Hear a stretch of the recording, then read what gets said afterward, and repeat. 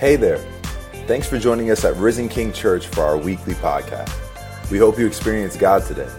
Make sure you visit us at risenking.life to take all your next steps and follow us on Facebook, Instagram, and YouTube. Enjoy the message. Good morning, everyone. I've been, every year as I start off the year, I always spend the first 2 weeks just praying, Lord, what do you have to say to our people? What do you have to say to each of us as a church, as individuals? And I have this really specific word. It's been ringing in my ears. The Lord has been speaking it to me for you, and I want to declare it to you. I want to speak it over you. The Lord is speaking to you this day that you are absolutely safe in 2019, and that this is the year for you to go for it like you never have before. Okay, so I want you to turn to your neighbor. If they're your friend, that's nice, but just turn to a neighbor and say to them, you are absolutely safe in 2019. Okay, that was okay. Let's do it one more time. All right? Come on, we're using absolutes here. You got to get a little more forceful. All right? You're speaking to them. Your faith for them is always greater than your faith for you. So, all right, you ready? You are absolutely safe in 2019. And this is the year for you to go for it like never before.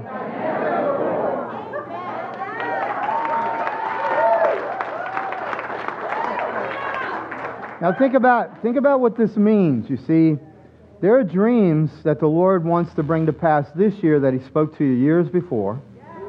There are things where you've lost things that the Lord is going to find for you in these years. There are going to be new things, but it is absolutely necessary that when you're going for it, you know you're safe. And there is only one way to be safe, and that is to know who you are in Christ and what you have in Christ. And so that's why we're looking at Ephesians chapter 1. This is one of the great, great passages in all of Scripture. It is speaking about being safe in God, or safe in Christ. So I want you to read with me. I like it when we read the Scriptures together, so let's read this out loud. Making known to us the mystery of His will, according to His purpose, which He set forth in Christ, as a plan for the fullness of time, to unite all things in Him, things in heaven and things on earth. In Him we have obtained an inheritance, having been predestined according to the purpose of Him who works all things according to the counsel of His will. All right, so this sentence, the English teacher's nightmare sentence, actually has, in English, NIV has about 260 words. In Greek, it has 182 words. It is one thought after another. Paul was pouring out praise and adoration and worship to God. He couldn't take time to punctuate. Yeah, he couldn't use semicolons, he didn't use, a lot of times he just piled participles on participles. And it's just this awesome overflow of love and adoration. But the subject of this, the one who's making it all happen, the one who's in charge, the one who's the creator and also the instigator of everything, is God Himself in this. And then what Paul does is he explains that the object of all of God's work is really you. It's you. But it's not you alone, it's you in Christ. Amen. And so, as I look at this passage, you can kind of sum up what's being said here in three statements. One, simple things, but really profound. One, God has a plan. It's a plan for you. You are in that plan. Secondly, all of history, your past, your present, your not yet history, future. All of this is a part of the plan. It's included in the plan. But even more than that, everything is going to be summed up in the end in Christ. And so I want to unpack what that means for you. First, let's just talk about the plan. So God has a plan. this is such an essential thing that you begin to realize that you are designed, therefore you have a designer. And the designer has a design that he calls a destiny for you. As a matter of fact, it says you are destined, if you are in Christ, you are destined to become like Christ. You are destined to live your life in Christ. He is making everything in your life come together so that you more and more are truly yourself, but you are truly yourself in Christ. Now, we live, and why this little simple thing is so important is you live in a world that really does not believe there's a design or a designer. And you live in a world, if you pay attention, you live in a world that you're getting bombarded all the time with this kind of one thought. You are all that there is, and this is all that there is. There is nothing beyond this. So the greatest value, particularly in our society, is either some type of pleasure or some type of comfort. Because since it's all about you, it's all about how you feel and how you feel good. And so many of you have gotten to the place where, probably many of you have gotten to the place where you don't watch commercials, you Netflix, you Amazon Prime, Hulu, or whatever. You know, all of these things. But I personally still love commercials. Because commercials are theological. They're philosophical. I mean, if you watch a commercial, every minute you're being seduced to say, this is all that matters. So all that matters is how you look. All that matters is what you drive. All that matters is how you dress. All of these things will lead to your ultimate value. If you have these things, you'll have pleasure, you'll have comfort, but it'll all be about you because there's nothing else but now. Now, that philosophy is not new. As a matter of fact, it's dramatically presented by Shakespeare.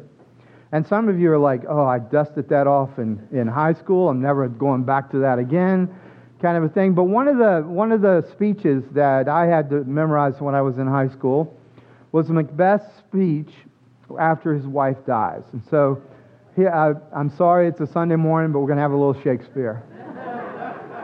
So here, you might have had to memorize this as well. Tomorrow and tomorrow and tomorrow creeps in this petty pace from day to day to the last syllable of recorded time, and all our yesterdays have lighted fools the way to dusty death.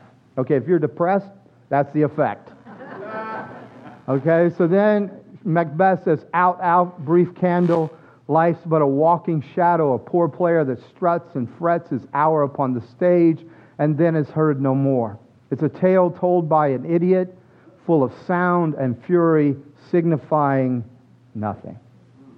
Do you understand?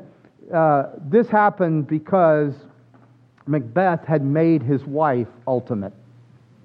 And when she died, life had no more meaning for him. You see, when you make anything in this life ultimate, it will ultimately disappoint you. Because what will happen is that when you make something ultimate, it's your idol. It's your God. It's your reason for living. It's your meaning. If you listen to most love songs that are popular, that are ever been popular, they're basically worship songs elevating a person to a status that no marriage, no romance, no friendship can even sustain. And so what happens is, if God is your ultimate, if Christ is your treasure, then you can lose everything else. You'll still have your treasure. You'll still have what's ultimate, but what that's saying is, you're not ultimate either. And you also have to say, this isn't all that there is, because if you are trusting in Christ, you're not just trusting in Him for this life, but you're trusting in His words about the life to come. Now, this philosophy stuff is everywhere in our lives, saying that there's nothing whatsoever significant about you, about justice, about truth, or any other thing. And it all comes from the philosophies that have been handed down through the European kind of intellectual, I would say snobbery or intellectual kind of we know best sort of thing. And one of the British philosophers who is probably underneath most of this kind of English nihilism or nothingness is a British philosopher by the name of Bertrand Russell. Again, I give you Shakespeare and philosophy on the same day. I'm surprised you're here. But you got to see that these truths have worked their way into the lives of your friends and your family. They've worked their way into your choices. They've worked their way in the way you feel about things, how you interpret things. And so you might as well know that there is an assault on how you think about yourself and your choices. So here's where it comes from. It's not as dramatic as Shakespeare, but it's incredibly well written.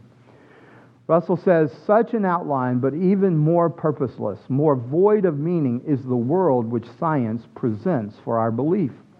Amid such a world, if anywhere, our ideals henceforth must find a home. That man is the product of causes which had no prevision of the end they were achieving. That his origin, his growth, his hopes and fears, his loves and his beliefs are but the outcome of accidental collocations of atoms. All right, now, if Shakespeare didn't depress you, this one really should. Because here's what the brightest minds of European philosophy have to say about you. You are an accidental location of atoms. Listen, if you're an accident, what he's saying is henceforth you have to believe everything through the fact that everything in your life is random. There is no designer, therefore there is no design. Come on. Are you seeing this? Well, the problem is most New Yorkers believe this. But they don't have the courage Russell had. So let me show you what he says about this.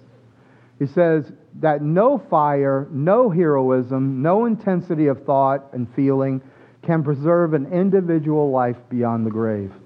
That all the labors of the ages, all the devotion, all the inspiration, all the noonday brightness of human genius are destined to extinction in the vast death of the solar system. Are you getting depressed yet? And that the whole temple of man's achievement must inevitably be buried beneath the debris of a universe in ruins. All these things, if not quite beyond dispute, are yet so nearly certain. What an arrogant. That no philosophy which rejects them can hope to stand. Only within the scaffolding of these truths. You understand? He's saying this is true. There is no truth, but this is true. Only on the firm foundation of unyielding despair can the soul's habitation henceforth be safely built. Now, what he's saying is, if you really are in the know, if you really understand that you're nothing but a location randomly gathering of atoms, then what you should realize is you can only sustain this life if you have an unyielding sense of despair every single day of your life. All right, so most people believe what Russell says, but they hate having unyielding despair for breakfast. They'd rather have cornflakes or granola or something. But so what happens is people who are believing that life has no significance, that it's nothing but an accident, are not as courageous as Russell is when he says, if I'm just an accident, then justice doesn't matter, friends, because there is no justice. Racism, treating the genders in inappropriate and malicious ways, none of this matters because we're just accidents. Are you not reckoning with me? So what happens then, what? The strong survive, the weak get plundered. You know, those who have power use it in any way that they want to use it. Sex can be done any way that you want to use it because there is no designer saying what the design is. Do you not see that this is pervasive in everything that's going on? And you and I, it's not that we need to be afraid of this. We need to begin to realize what a despairing view of humanity this is. Friends, there is an objective reality of justice. God is just. His character is just. Therefore, we can claim and appeal, whether it's on the basis of injustice or unfairness, we can claim and appeal to a justice that we didn't create, but that God Himself is. We don't have to look at our lives and our suffering and saying, this has no meaning. I'm going to avoid all suffering. I'm going to avoid all sacrifices. Because what we know is we're not an accident. We're a design of the designer. As a matter of fact, the Bible says that if you are in Christ, you are God's poem. You are His masterpiece. You are His workmanship, created in Christ Jesus for good works which He prepared for you beforehand. Let me tell you, that doesn't lead you to despair. That leads you to say, anxiety, you have no place in me. That doesn't lead you to a place where you're angry at everybody who gets in your way. You realize, Lord, even these people that are in my way are part of your curriculum for teaching me how to be a person. Are you hearing me? Some of you are. It was rough in the first service, so I don't know why all the introverts go to the first service. Some of you extroverts need to spread out a little bit. So the second point is this. If God has a plan, then what it means is everything in your history, everything in the history of the world, everything that's going on in the people you love and the people around you, everything is a part of His plan. Look, the word that Paul uses is such a powerful word. He says there's a blueprint. There's a blueprint. God has a plan for you. He has a blueprint for you. Would you turn to your friend next to you, or even if they're not your friend, turn to them and would you say to them, God has a blueprint for your life? Come on, say it to them again. God has a blueprint for your life. I'm telling you, this is one of the greatest news that you can have because what happens is this. People ask me this all the time. Ever since I became a pastor, they go, are we free to make our own choices? Or is there a plan that is inescapable? And the Bible answers, yes. Alan got it, nobody else. Come on. It says yes. Look, human thought always polarizes. Because we are not infinite, we are finite. See, our God is infinite, which infinite means that He can make it to where every choice you make matters. Every choice you make is meaningful. Every choice you make is not forced on you, but rather it is coming out of your free will to choose. But at the same time, our God is infinite, and so everything works according to the purposes of His will. It is both and, it's not either or. Now, if you've ever been anywhere where it was all about fatalism, let me tell you something, friends. It is scary. I was in West Africa, which is dominated by the fatalism of Islam. And everything there, the people are so locked up in hopelessness and despair because they don't believe that their choices matter. They don't believe that responsibility is going to do anything for them. So let me illustrate this really practically. We were on a road, and the road was horrendous. It should not have been a road that vehicles even drive on. It was so unsafe. But there were those piggyback tandem tractor trailers driving on this red clay road at breakneck speeds. And one of them that stopped at the same place we stopped at was missing numerous tires. I don't know. I don't remember if those. I know an 18-wheeler. This was more like a 24-wheeler or whatever it was. I think it had 12 to 16 wheels left. And I asked the guy, I said, why do you drive on such a difficult road in an unsafe truck? And he looked at me and said, well, if Allah wills, today I will live, and if Allah wills, today I will die. I said, which road are you going to be on? Because I want to know which road I don't want to be on. I want to know which road Allah's willing you to be on and what time you're going to be on it. Because out of my free will, I'm not going to be there. You understand? If you just believe everything is determined, and it's this fatalistic view of inescapable fate, then all you do is sit back and live passively. Let me tell you what the agenda of Satan is. The agenda of Satan is for you to render you passive, so that you begin to believe that what He has to say about you is true. You're nothing but an angry person. You're nothing but a worried person. You're nothing but a loser. You're nothing but an immoral person. See, if you're rendered passive, He gets control. So He loves a fatalistic theology because it renders people passive. But the problem is some of us go the other extreme because our human minds tend to work in these lines, and so we go, okay, so if it's not deterministic, then it's all up to me. And so this is reflected in the great theology of one of the great film trilogies of all time, Back to the Future, where Dr. Brown and Marty McFly are discussing the sovereignty of God and the determinism, and Dr. Brown says, the future is up to you, Marty McFly. Make it a good one. Gosh, are you kidding me? Thank God it's not up to Marty McFly. Oh, man. I mean, think about this. This is academics call this American naivete. And we do this to ourselves. You can be anything you want to be. You can do anything you want to do. No, you can't. I'm 60 years old. I'm not going to get to pitch for the Yankees. I'm not going to get to play for the Giants or any other team. I can't be anything I want to be. I can't. There were things that were open to me, but there were a lot of things that weren't open to me.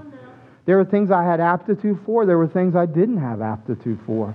There were things that were good for me, and there were things that weren't good for me. We are not totally free. But let me tell you why it's so important that you get this. Look at your past. Think about the things that you wanted, that you are so thankful now you didn't get. Tim Keller talks about this in a way that made me really understand it. And I had a similar experience to him. My junior year in college, I went to an evangelism project with Campus Crusade for Christ, and it was all college students, and man, every girl there was beautiful. I mean, it was just 40-some-odd years ago, I still remember. And so I was excited. I mean, it was fun to be there, and this one girl picked me out and chased me down. I had never had that happen before. I wasn't even interested in her, but her pursuit really, really captivated me. And I became smitten with her, and as soon as the evangelism project was over, she dropped me like a rock and went to somebody else. So I went to prayer and fasting. And I read my Bible all the way through in a week. And I said, oh God, she's the one. She just doesn't know it. Make her come to me, you know. And 6 months later, I met Lisa. And I go, oh, I've had 40 years of the greatest partner. I've had 40 years of great, you know, just having the wife who is my, you know, just ideal for me. And if God had said yes to my request, I would not have got the best.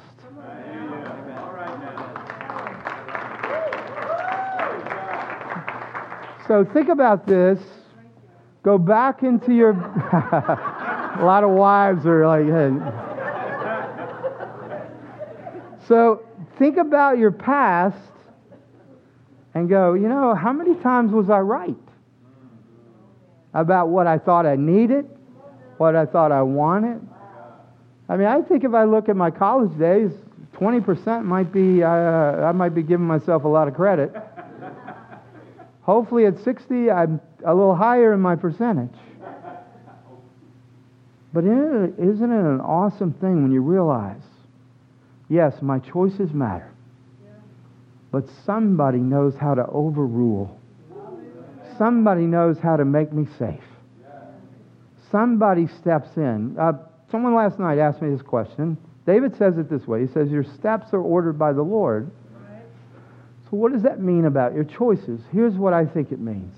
It means the next to the last choice is always yours. The next to the last choice. Because the ultimate choice is His. That doesn't make the next to the last choice meaningless. Doesn't make it empty. Matter of fact, what you have is you have a God who takes even your stupid choices and transforms them. He can take the ashes of your bad decisions and turn it into beauty. Because He's the God who gives you beauty for ashes. He's the God who His own servant said, I know that my God causes all things to work together for good for those who love Him and are called according to His purposes. So listen to me. What it's saying is, aren't we thankful that though I have choices, I have someone who has my back? Yes.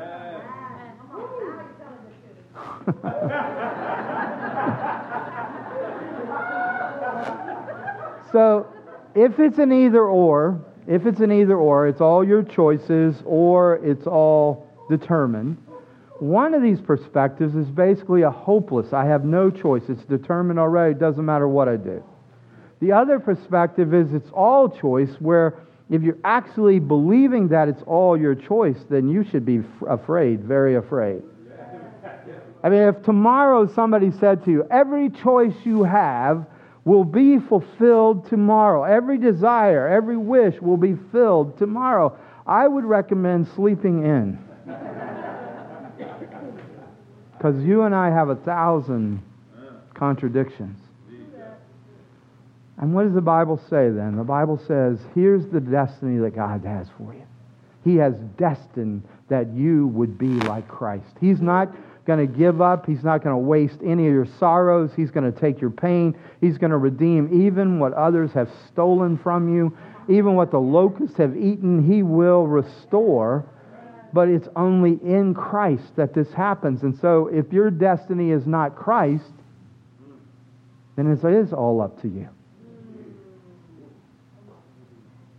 And I don't like thinking that I have to be in control. Because I've seen what I do when I'm in control. I know what it is to have the Holy Spirit leading, guiding. I can only do what I have in my own strength, my own intellect, my own experience. And let me tell you something. For the life that I think I was meant to live, those are not enough. And I am not an accident, and neither are you. There's a pattern. Your choices matter. No one is forcing you. Even though we love to say, I have no other choice. No one is forcing you to do what you can do yourself. For example, you can always serve. You can always love. You can always be humble. No one can keep you from patience. They can try it, and they will, but they can't keep you from being patient. There are so many things that the Spirit wants to empower you to do, which are your true self. No one can keep you from loving them. They might not love you back, but that's not your control. That's not your responsibility. Yours is to love them.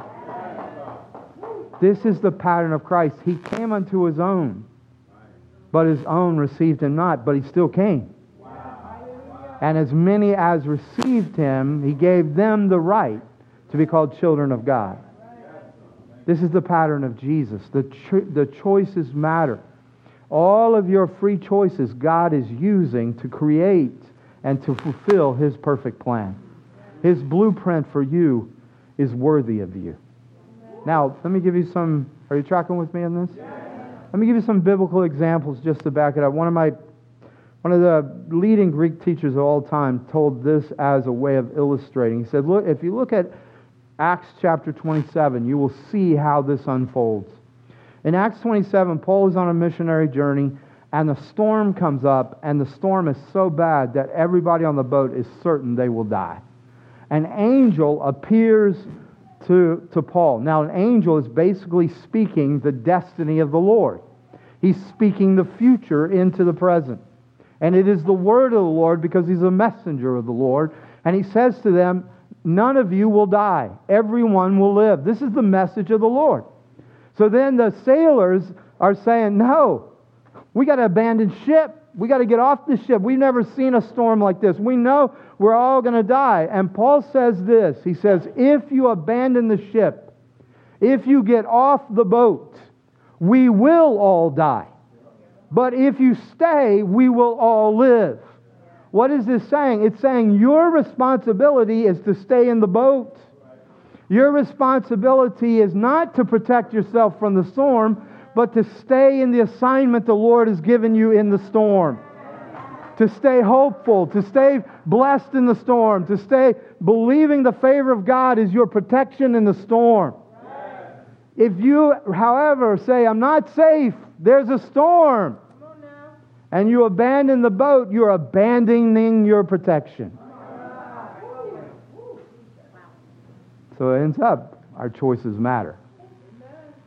But, since your choice is the next to the last choice, you can relax. You can relax. Because you're really going to make a lot of mistakes. I can prophesy that. I mean, we make choices all the time without enough information. And others are looking for so much information, they never make a choice. So, what is the Bible saying? Well, it's saying that you can be absolutely at your work with all your heart. But you can also be absolutely at peace while you're at that work. Those of you who are so fretting over your children, stop it. I'll send you my psychiatry bill later. Look, if you get out of safety, you can't pull people to safety. If you get out of assignment, you get out of the boat, you get out of where you're supposed to be, you've got no place to bring them where, because you're no longer safe. So here's a biblical example. So Joseph was a teenage boy, and he comes from a family that is one of the most dysfunctional families in history. At least they're the most honestly dysfunctional. Because in every generation, there were favorites. And any time a son or a daughter is a favorite, it poisons the whole family. So Joseph was the favorite, and he's a teenager, and he, I don't think thousands of years ago, teenagers were that much different than they are today. And so his brothers hated him. So in exuberance for the dream God gave him, he goes to these brothers who hate their snot-nosed teenage brother, and he says to them, one day God said, you're going to bow down to me. And they go, you snot. And they want to kill him right there, but they decide, no, we can make some money off of him, and they sell him into slavery. So he gets into the slave, he gets into the master's house, and he says, I'm going to be the best slave. And he gets up to the highest level with the slave, but he's also good looking, and the master's wife said, I want him.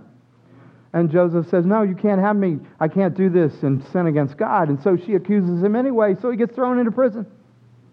So he gets to prison. I'm going to be the best prisoner. Now he's the leader of all the prison. He's really risen up in the prison. He's number one in the prison. And there's a butler and a baker. They have dreams. The baker gets killed in his dream. The butler goes all the way to the top to be the cupbearer to the Pharaoh.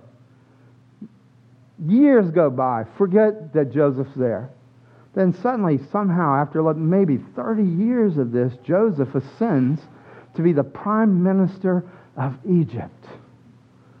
And he does so not just so Egypt can be saved, but he does so that the line of Abraham can be saved because there's a famine. And Joseph alone has the food to feed his brothers, who come, by the way, and bow down to their brother.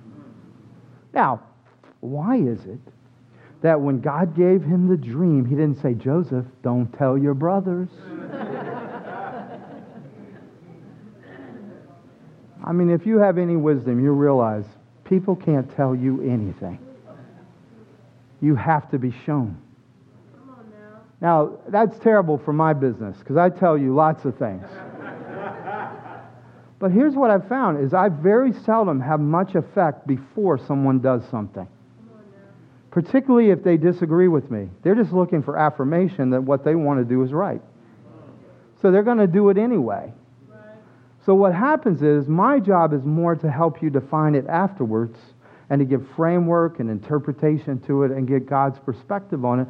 Because you see, prophecy is about laying bare the secrets of men's hearts and women's hearts.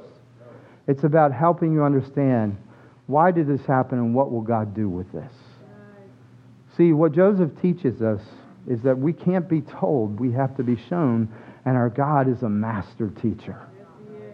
So then, when his brothers come before him, after he's been in prison, he's been in service, he's now risen up to the highest heights, he doesn't hate them, he loves them.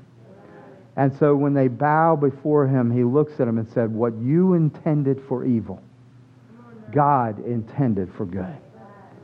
You see, he could not have said that as a teenager. He could only say that because he went through all of the trials of life, and he said, God's blueprint is manifesting. Are you hearing me? Yes, sir. So thinking about that with Joseph, you begin to realize what this whole passage that I read to you is really about. It's about how God has chosen to sum all things up. Now, what the Scripture says is all history, everything in heaven and earth, everything that's been at war, everything at war with you, in you, all of the things that are falling apart, all of them will be summed up in Christ. And the word summed up helps you understand what he means. See, nobody in this life can give you back what you've lost. Even if somebody says, I lied to you, but now I'm going to tell you the truth, you can never go back to who you were before they lied to you. The relationship takes on a whole new meaning. Your own heart has been fractured by that lie. If somebody rejects you and somebody else comes along and accepts you, in some ways, just getting accepted by somebody else doesn't do much more than scab over where somebody else rejected you. Because that's how the human heart is. We can ignore the pain, but we can't make it go away. The brain is so complicated that it stores every hurtful memory. It stores the pain in that memory. And unless there is somebody who can take our losses, our minuses, and add them up and make a sum of it to where it all counts, to where it all matters. And the only one who can do that is God the Father in Christ, summing up all that you have lost, all that's been taken from you, even the things you yourself damaged, all of those things. And in Christ, he sums it up in him, and it becomes a glorious destiny for you. He does not waste your sorrows. Only 2 of you like that. That's fine. Are you hearing me, though? Do you understand? We live in a universe that is in ruins. It is dying. As a matter of fact, you're dying. I hate to bring up physics because I'm not a physicist, but I've always loved the second law of thermodynamics, which basically says, in a simplified way, anything organized goes to disorganization. And man, as I cook for Lisa and clean the house, that second law of thermodynamics is there every single... As soon as I get finished cleaning, it's time to cook the next meal. And I sit down for a while to watch TV at night, and those dishes do not organize themselves. They go from order to disorder. I've tried to figure out how I can do it all in one pan, one pot. I've tried to teach her to eat with her fingers so I don't have to... I have bought out the paper companies so you can throw stuff away. But isn't it, just take that simple thing that everything you organize gets disorganized. Everything that has life, that has meaning for you, is changing even as you like it. So that tomorrow it's not the same as it was today. And the harder you try to hold on to it, the more it slips away from you. It all started in Genesis 3 when we broke with God. When our relationship with God fell apart, the universe fell apart. Our universe, your life fell apart. And it is only restored when God says to you, come into Christ. And as you come into Christ, then everything that doesn't make sense to you and everything that you go, what will this count for? What will this mean? All of it will become no longer a liability but an asset. I've studied heaven kind of carefully lately. And one of the things that I see is God is putting many of us through very, very strenuous trials because He wants to make us people of substance for all eternity. Some of us have lost things that are very precious. God is storing them up for you in the place He has prepared for you. And when you receive them, you'll realize how much they mean to you because of how much it meant to Him to keep it for you. Even your tears are stored in heaven. Are you hearing me? So here's the resolution that Jesus wants to make, and it's a powerful one. He wants to be your king. See, the king wants to come and restore everything to its rightful place. Justice over injustice. Equality and fairness and love and peace and joy. That's His whole plan. Now, have you ever noticed, if you're a student of both history or you're a student of literature, all of literature has this thing about kings and queens who come, and we're waiting on these kings and these queens to come and take their rightful place on the throne. You know, in some ways, there's an obsession right now with a thing called Game of Thrones, and the whole thrust of Game of Thrones is the rightful king taking her rightful place on the throne and making all things right. Is it possible, friends, that the clamor for this is something more than just an earthly desire? Because think about it. In history, not a one of those kings ascending the throne has ever done anything for any of us. As a matter of fact, you look at David. King David ascended the throne and then took a man's wife, killed the man, and messed up the whole country. Because something about when they're one of us, they always tend to find that power corrupts, and the corruption manifests in their power. So what is it then that we're clamoring for? Why do we keep writing these stories? Why do these become obsessions for us? Could it be that there's a memory trace in our DNA? A memory trace of when we were co-regents with the King of Kings in a garden, that we were ruling and reigning with Him, and every day at the end of our day, the King would come and visit us and walk with us, and we would talk with Him, and we would know that all things were right because the King was in His garden, and we were ruling and reigning in the garden that He gave us stewardship over. And then the day when we fell apart and when our relationship with the King fell apart, we ran from Him, but He didn't run from us. And that King has chased you down in your history. And He's come to you and He said, look, I am your rightful king. I am the one who is right to be on the throne of your heart. Nobody else. This Paul calls the mystery. It's a mystery that was hidden in the Old Testament, now revealed in the New Testament. The gospel, the good news of Jesus Christ, that your king didn't come to power by overthrowing. He came to power by dying. Your death on the cross. He was treated as you deserve so that now you can be treated as the King Himself deserves. He was forsaken. Even our King was forsaken and rejected so that you yourself will never be forsaken or rejected. Look, if it is all up to you, you're never going to sum it up.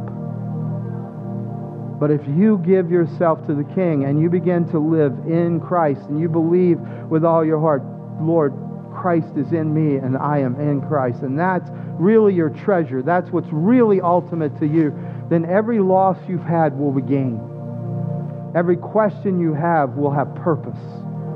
Even the things you haven't understood, you will see how they worked out on the blueprint. Look, you're finite. You're a child. I'm a child. He's the Father. Fathers always know more than the children.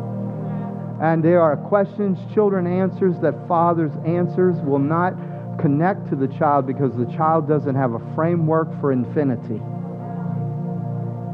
But if you can grasp this, and even a little child can grasp this, nobody's going to sum up your life but Jesus. Nobody's going to take the losses and make them gain. Nobody's going to take the liabilities and make them assets. Nobody's going to take your ashes and bring beauty from them, except the Lord Jesus Christ Himself. Will you stand with me? Can you hear me today? This is a word. This is why you can say you're absolutely safe. Paul said, I'm so safe, for me to live as Christ and to die as gain. He said, I consider everything a loss except for the surpassing greatness of the knowledge of Christ. Nothing else mattered to him. He could go through the storm in the boat because he knew who controlled the storm, and he knew who was protecting the boat. Friends, I do feel it's very pointed today. Some of you, look, I really believe there are things God's speaking to you and you've been holding back. You've been waiting. You've been fearful. See, if you're safe, you're not afraid. So here's what I'd like us to do. I'd like us to take a stand against fear together. Okay, I want to give you the words. You can try them out. You can use them yourself. But these are powerful scriptural words. So will you do this with me? You just close your eyes, because I want the Spirit to minister to you. But we're making declarations, okay? I renounce, I reject. Fear is my source.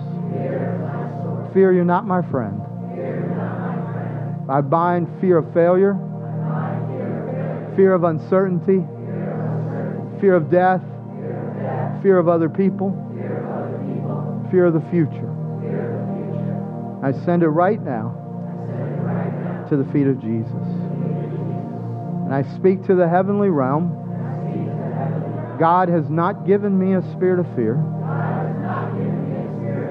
but a power and love and a sound mind. I stand on this. I am safe. I have a strong tower. The Lord Jesus Christ, my King, is my strong tower. See, if you anchor yourself that you're safe, you believe the truth that you're not an accident, you're a design. You have a designer, and he has a destiny for you.